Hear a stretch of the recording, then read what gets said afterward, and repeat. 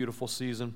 We're so glad that you chose to join us for worship today. My name is Adrian, and I'm one of the pastors here at this church. And if we haven't met, I'd love to connect you after the church, after the service. Love to meet you. But this is a great time of year. We also know it is a painful, difficult time of the year for many people, as many of us are missing loved ones at this time of year. But I do pray that there would be a measure of hope for you, a measure of joy for you, as we celebrate each week in the anticipation of our celebration of Christ, the newborn King, which we'll remember here in a couple weeks. Well, that was Luke 1, 26 to 38 that we just heard, and that's where we'll be for the most part this morning. If you want to open there with me in your Bibles, that'll help you out today, or if you follow along in your phone, that's fine too. But we'll be in Luke 1, 26 to 38, the angel and Mary for the most part today. It seems to me, as I hear that story anyway, you really got to have faith to celebrate Christmas. I've been fortunate to travel to some different places and been in different countries, and have been very fortunate to have a number of friends from different countries that maybe haven't had as much experience with Christianity as we have in America. And I've noticed that a number of these friends, even if they hadn't yet heard or really embraced the gospel message of Jesus Christ, many times in their lands, they still celebrate Christmas in some way, in some shape, usually with some gift giving. And I know there's lots of folks in America who love the lights and the big meals and all the celebrations with family and the gift giving and all of that. And I'm for all of that too. I like all that too. Okay? But it seems to me to really celebrate Christmas, you got to have faith. Amen. Like, think of that story that we just heard. To believe that God left the glory of heaven and he became a baby, conceived in a Virgin Mary, and that he entered into time and space, left the glory of all eternity, entered into time and space to dwell amongst us and to live an ordinary life in the dirt of this world. My oh my, that takes some faith, doesn't it? And to believe today, in the midst of some of the disappointments that many of us are going through, some of the struggles and the trials and losses that we face, that God is still near to us, that the words of the Christmas story would still be true, that he is actually Emmanuel. Emmanuel means God with us. To actually believe that he is God with us in whatever we're going through today, that takes some faith, does it not? I want to tell you a story this morning about a man who chose to believe that God was still very near to him, even when the circumstances of life became utterly disappointing for him and the congregation that he served. His name is John Wade, and he learned the beauty of the Christmas story in the midst of incredible strife that had developed between the monarch in England in the 1700s and the Vatican in Rome, the Pope in Rome in the mid-1700s. And the strife between these two, as the English monarchy was seeking to live on its own and seeking to live separate from the Roman Empire and wanted to expel Catholics from within England. The strife between the Roman Empire and the monarch in England had reached an all-time high. And in the 1740s, the King of England, a man by the name of King George II, decided to expel dissenters from England. And this was a time that the church and the state were one and the same. And if you disagreed with the church or the state, you were punished by both. And so King George II was starting to punish dissenters of the British Empire that would dissent against his his reign and the Anglican religion that was developing within the Church of England at the time. And so what that looked like was ordinary Christians who maybe were not Anglicans were being punished. And ordinary Catholics that maybe were not Anglicans likewise were being punished. It's very fascinating to me. Here's just an interesting bonus for you today. Okay, this is not part of the message. Lucky you, you get a bonus. There are many people today that want the same thing that was happening back in the mid-1700s in England. In America today, there's a lot of folks that want a theocracy of sorts to develop in which church and state would be one and the same. Can I just tell you that that is not a good thing? Can I just tell you that from history, again and again, whenever that has happened, the church has lost its purity and people have lost their freedom. Like the very last thing that we want is for the church to be dictated by the state or for the two of them to be one and the same. That'd be the last thing the church wants. That's a bonus. When it happened in England, non-Anglican Protestants, including many of our ancestors who came to the American colonies, including my own ancestors, when this happened in England, what happened was non-Anglican Protestants fled their native England and came to America where there was rumor of this getting started, a proper separation between church and state where there was respect for the freedom of religion. Ooh.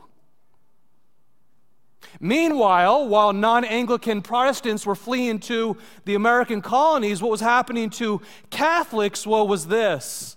Catholics in the 1740s in England started to be hunted down. And they went underground. And many of them, in the midst of this holy war, hid underground for quite some time. And in some cases, these priests would take their small fledgling congregations and they would flee to another nation where they would find refuge in some other country. In 1745, as King George II devolved into this nationalistic holy war fervor, a priest by the name of John Wade gathered some of his congregation and they did just that. They ran for their lives from their native England only to find refuge in a foreign land that they wanted nothing to do with called France. Wade would forever lose his ancestral homeland. He never got to return to the home of his ancestors in England. And as he's hiding out in the years thereafter, 1745, he takes refuge in the story of another refugee family as he writes the words of the most famous Christmas hymn that has ever been written. "O come all ye faithful." Into that context, John Wade wrote these words, "O come all ye faithful, joyful and triumphant. O come ye to Bethlehem. Come and behold him, born the King of angels. Sing choirs of angels, sing in exultation. Sing all ye citizens of heaven above. Glory to God, all glory in the highest. O come, let us adore him. O come, let us adore him." Sing with me. Okay, maybe not. Okay, I won't sing for you. I like you. A couple weeks ago, I actually left my mic on. Maybe you remember this, sadly. I left my mic on this also is a bonus, when I got off stage, and and some of you got to hear my voice. Again, I'm so sorry. As I sang out with joy to God, and by the time it gets to heaven, it's edited down and it sounds nice. And one of our worship team members, God bless him, came to me after the service and he just gently whispered in my ear. He said, "Adrian, next time when you stand up on stage, can you be sure to turn off your mic?" Make a joyful noise. Anyway, "Oh come, let us adore him. Oh come, let us adore him, Christ the Lord. Yea, Lord, we greet thee, born this happy morning. Jesus, to thee be all glory given. Word of the Father, now in flesh appearing. O come, let us adore him. O come, let us adore him.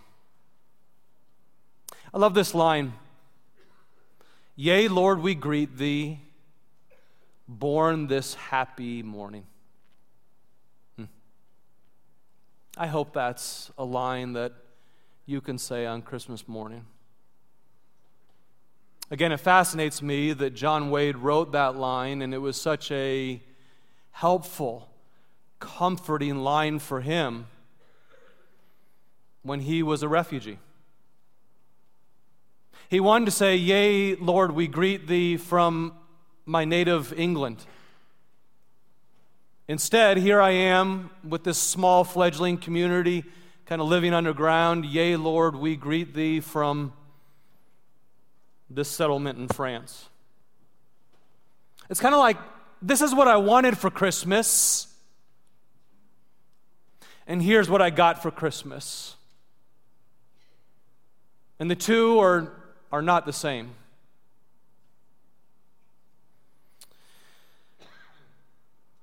I really hope, and I'm praying for you this Christmas season, praying for myself as well this Christmas season, for our family also, that we would have the kind of Christmas faith that would remind us again and again that the present ugly that we experience is not comparable to the future beauty that we will experience.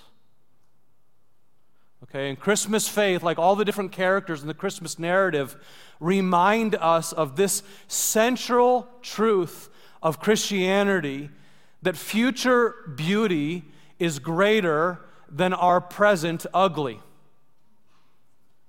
I wonder if you'd say that with me out loud from the screen. Let's read that all together here. Christmas faith reminds us that future beauty is greater than present ugly. Every single character of the Christmas story is an example of one who goes through some experience that we would describe as ugly, and yet in their faith they learn that beauty, the future beauty, is far greater than their present ugly. Friends, it's when we are on the mountaintop that we get the views, but it's when we're in the valley that we get the fruit. This is just the reality of life. From the mountaintop are beautiful views. Down deep in the valley of life, in the midst of pain, that is where the fruit grows. And we see it from one character after another, again and again in the Christmas narrative. Let me just share with you a few of these where we see pain precedes pleasure. Think of Joseph.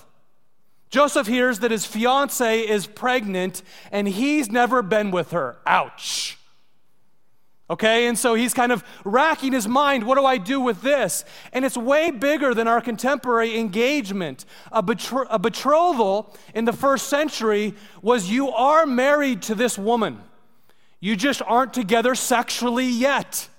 That's what it was. You're married to this person, but you're not one sexually with her, and all of a sudden she becomes pregnant.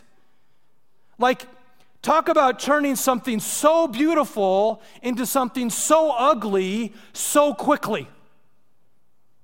And he's racking his mind with all this. How am I going to divorce her quietly? Because he's an honorable and righteous man. He doesn't want to embarrass her. And as he's thinking through all of that, an angel comes and whispers to him, do not be afraid. Do not be afraid to take Mary as your wife, because what is conceived in her is of the Holy Spirit, and the Son that will be given unto you will save your people from their sins. And it's faith in him, it's faith in Christ that Joseph has in this moment that enables him to endure ridicule that's coming his way, enables him to endure embarrassment and shame that's coming his way. Or how about the story that we just read from Mary? Look again at verse 28. The angel went to Mary and said, greetings, you who are highly favored, the Lord is with you. Mary was greatly troubled. I underlined in my Bible the word greatly troubled. Duh, she was greatly troubled. Like perhaps the greatest understatement in the Bible. There it is. Mary was greatly troubled at his words and wondered what kind of greeting this might be. But the angel said to her, "Do not be afraid, Mary. You have found favor with God." And so she goes back and forth with the angel, trying to understand what this is all about. In the midst of going back and forth, eventually she says, "How will this be?" Mary asked the angel, "Since I am a virgin." And she's saying to herself right now, how am I going to explain this to Joseph? How am I going to explain this to Mom? How am I going to explain it to my dad? Would you believe your daughter if she came to you with this claim? Of course you wouldn't. These are the kinds of things that she's thinking about. And then beyond that, she's thinking, maybe I will be divorced.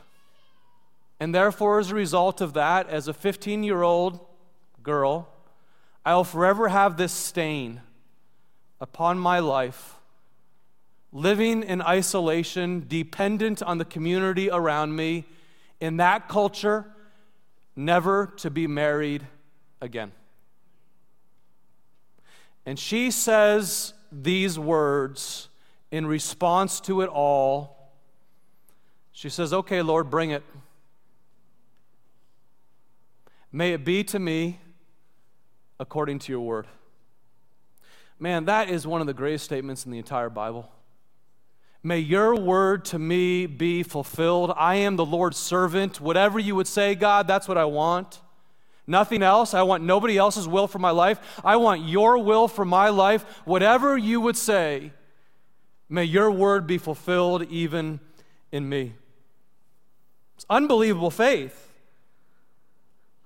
that God might bring beauty from the ashes of her life. Or how about Jesus as well? Like he downsized from the beauty of heaven into the slums of this world. Like heaven will make Hawaii look like a ghetto. Heaven will make Hawaii look like a little slum. That's how beautiful heaven will be. And Jesus leaves that for the dirt of this world. Like he enters into violent Bethlehem. And then after violent Bethlehem, he enters into becoming a refugee in Egypt. Don't forget that. Jesus was a refugee in Egypt. And then after that, he's raised in a nobody, dusty little nothing town called Nazareth. Like, is there any wonder that people across the world who are financially impoverished feel attracted to Jesus? People in South America, people in Africa, so many people in inner cities of America are so deeply attracted to Jesus, but because he came this way for those who were down and out at the end of their rope. And out of that ugly, the angel tells Mary of future beauty for her son. He'll be great, and he'll be called the Son of the Most High God. The Lord God will give him the throne of his father David, and he will reign over the house of Jacob forever. His kingdom will never end. And he will bring joy to the world, because he is still joy to the world. And he'll bring light to this world because he's still light to the world. And he'll bring peace to the world. Well, one day he'll bring peace to this violent world. He says that he'll do it, and one day he'll do it. And just a little seed of faith directed at Christ our King is oftentimes the difference between sufferings overcoming us and us being able to overcome our suffering. Amen. Now, I know saying all this about faith, like, there's people in this room, I'm sure, and folks while watching online today, that you just say, I don't believe it, Adrian. Like, it's too much to believe this Christmas story that you describe. It's too much to believe that God would incarnate this earth as flesh and blood and enter into this world the way the Christmas story suggests. And I have a healthy dose of skepticism, and I just can't believe that, Adrian. And I get that because I also have a healthy dose of skepticism. And I certainly didn't believe this for a long, long time in my life. And if that's where you are today, you are most welcome here with whatever you believe. And friends, Christian belief doesn't actually begin with believing that. Christian belief begins with Easter, not with Christmas. Okay, like the reason that I believe in the Christmas story is not because there was some genetic test done on Jesus and that seals the deal for it. Okay, I believe in the Christmas story because I believe in the Easter story. I believe in the Christmas story, but because Jesus actually came to this world to live a perfect life, and he offered to vicariously die for you and me, to carry our sins onto a tree called Calvary, to die in our place, and then rise again in glory, just as he said he would do. And history demonstrates that he actually pulled it all off, and therefore I trust everything that he says. Okay? It's based on resurrection truth that I have Christmas faith. And I would encourage you to hold on to the same, even if you have a healthy dose of skepticism today, like I always have. Christmas faith is based on redemption history. Friends, the central theme of the entire Bible is redemption. It's the central theme. God is a redeemer. God is a rescuer. God is a lover. God is always looking for the next one to come and redeem. And so Mary works through all of her doubts, and then she sings this song that's packed with reminders of God's redemptive acts in history. Mary has this sanctified memory that she remembers the ways God has intervened in her past as well as the past of her family, the past of her nation, her culture, and she recalls those to mind. I encourage you to study later on the rest of Luke chapter 1. I'm not going to go into it in depth right now, but Mary, out of her memory and out of this word from the angel, she sings to God this song. In this moment, she writes a song to God, and it's recorded for us in the scriptures, in which she says, God, you have performed mighty deeds in the past with your outstretched arm. And God, you have been strong against the proud. And you have been loving and merciful to lift up the humble. And you have opposed those who have trusted in their riches and their wealth, but you've been kind and gracious to those who are impoverished. And God, you have remembered your promises to your servant Abraham, and from generation to generation you have come through to your people Israel in the past. And so out of that, I trust in you that you're going to do something great yet again today. Friends, it's her faith on that first Christmas that's based on the way God has acted in the past that gives her strength to believe God's going to keep on acting in the present and then acting in the future, and he can bring good out of heartache. I wonder, do you keep a record of what God has done in your life? Do you keep a record of what God has done in your family's story? Apparently that's what Mary did. That would be a really good practice for your faith. To remember, as the psalmist tells us to do again and again, that one generation tells of your good deeds to another generation, O God. I'll just say again, it's this remembrance of God's intervention in the past that bolsters our faith for the present and for the future. Okay, I don't believe in the incarnation of Christ by itself. I believe in the resurrection of Christ, which then leads me to believe in the incarnation of Christ. You see?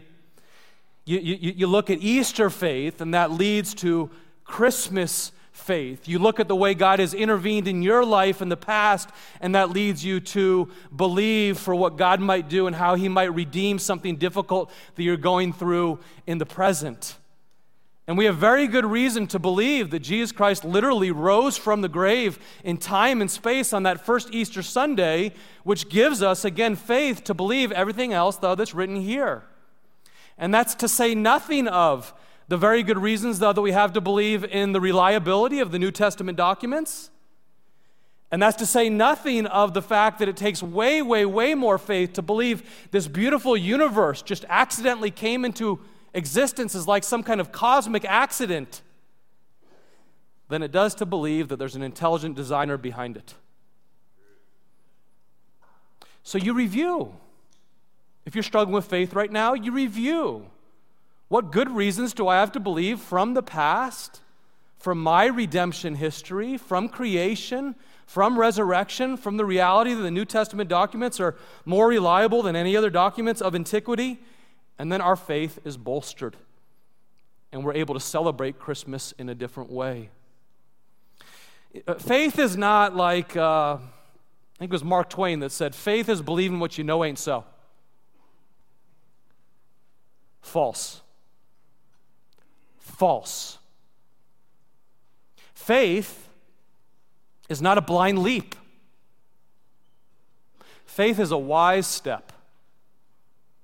A wise step into a bit of unknown based on good reasons and logical evidence and the strength of God's work in you and me over time.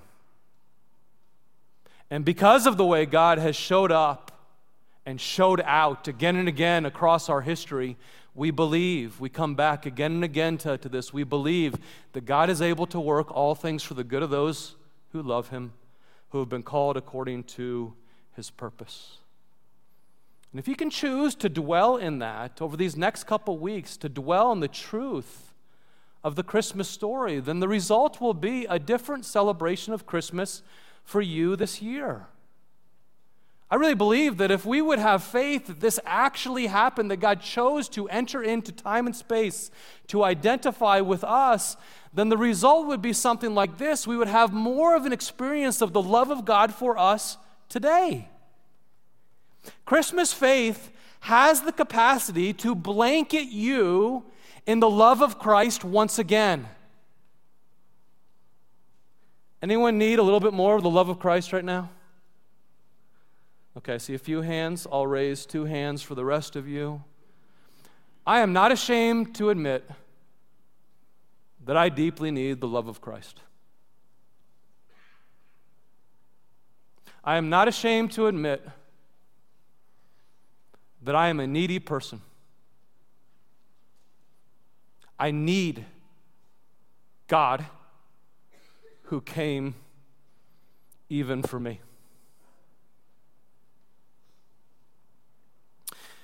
Friends, there's 2 postures that you can go into Christmas with.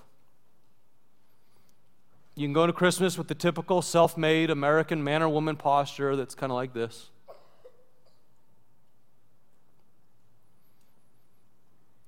Kind of like this. Or you can go into Christmas with a soft-hearted receptivity that says, I'm needy for God. And there's something that you're going through right now that you need God. I know it's true. And you say, God, I need you to blanket me in your love again this holiday. It begins not with, oh, come, let us adore Him. It begins with, God adores you. That's where the Christian story begins. It's not our love for God first and foremost, it's God's love for you and me. And so will we come to God like this? God, I receive your love. I need your love. And then we would say as a response, oh, come, let us adore Him. Oh, come, let us adore Him. Oh, come, let us adore Him, Christ. The Lord has come. And so if you're willing, I wonder if you would just open your hands with me. You don't have to if you don't want. But as we wrap up, I'll invite the band to come forward, and if you're willing to open your hands with me and close your eyes and just listen to a beautiful quote from a man named Brennan Manning on the love of God. And this is a man who was an alcoholic for much of his life, and he fought that demon for a long, long, long time. And he won victory, and then he lost, and he won victory, and then he lost. But he learned the love of God for him was enough, no matter how many times he fell on his face. I'd like you to hear this, and then I'd like to pray over you.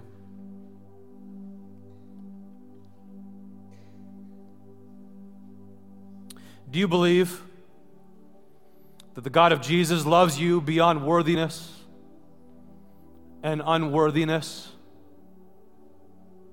beyond fidelity and infidelity?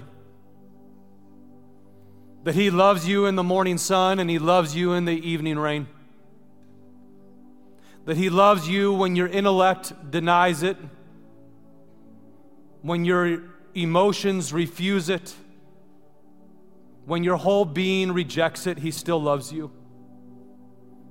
Do you believe that God loves you without condition and without reservation, and that He loves you this moment, not as you should be, but just the way you are?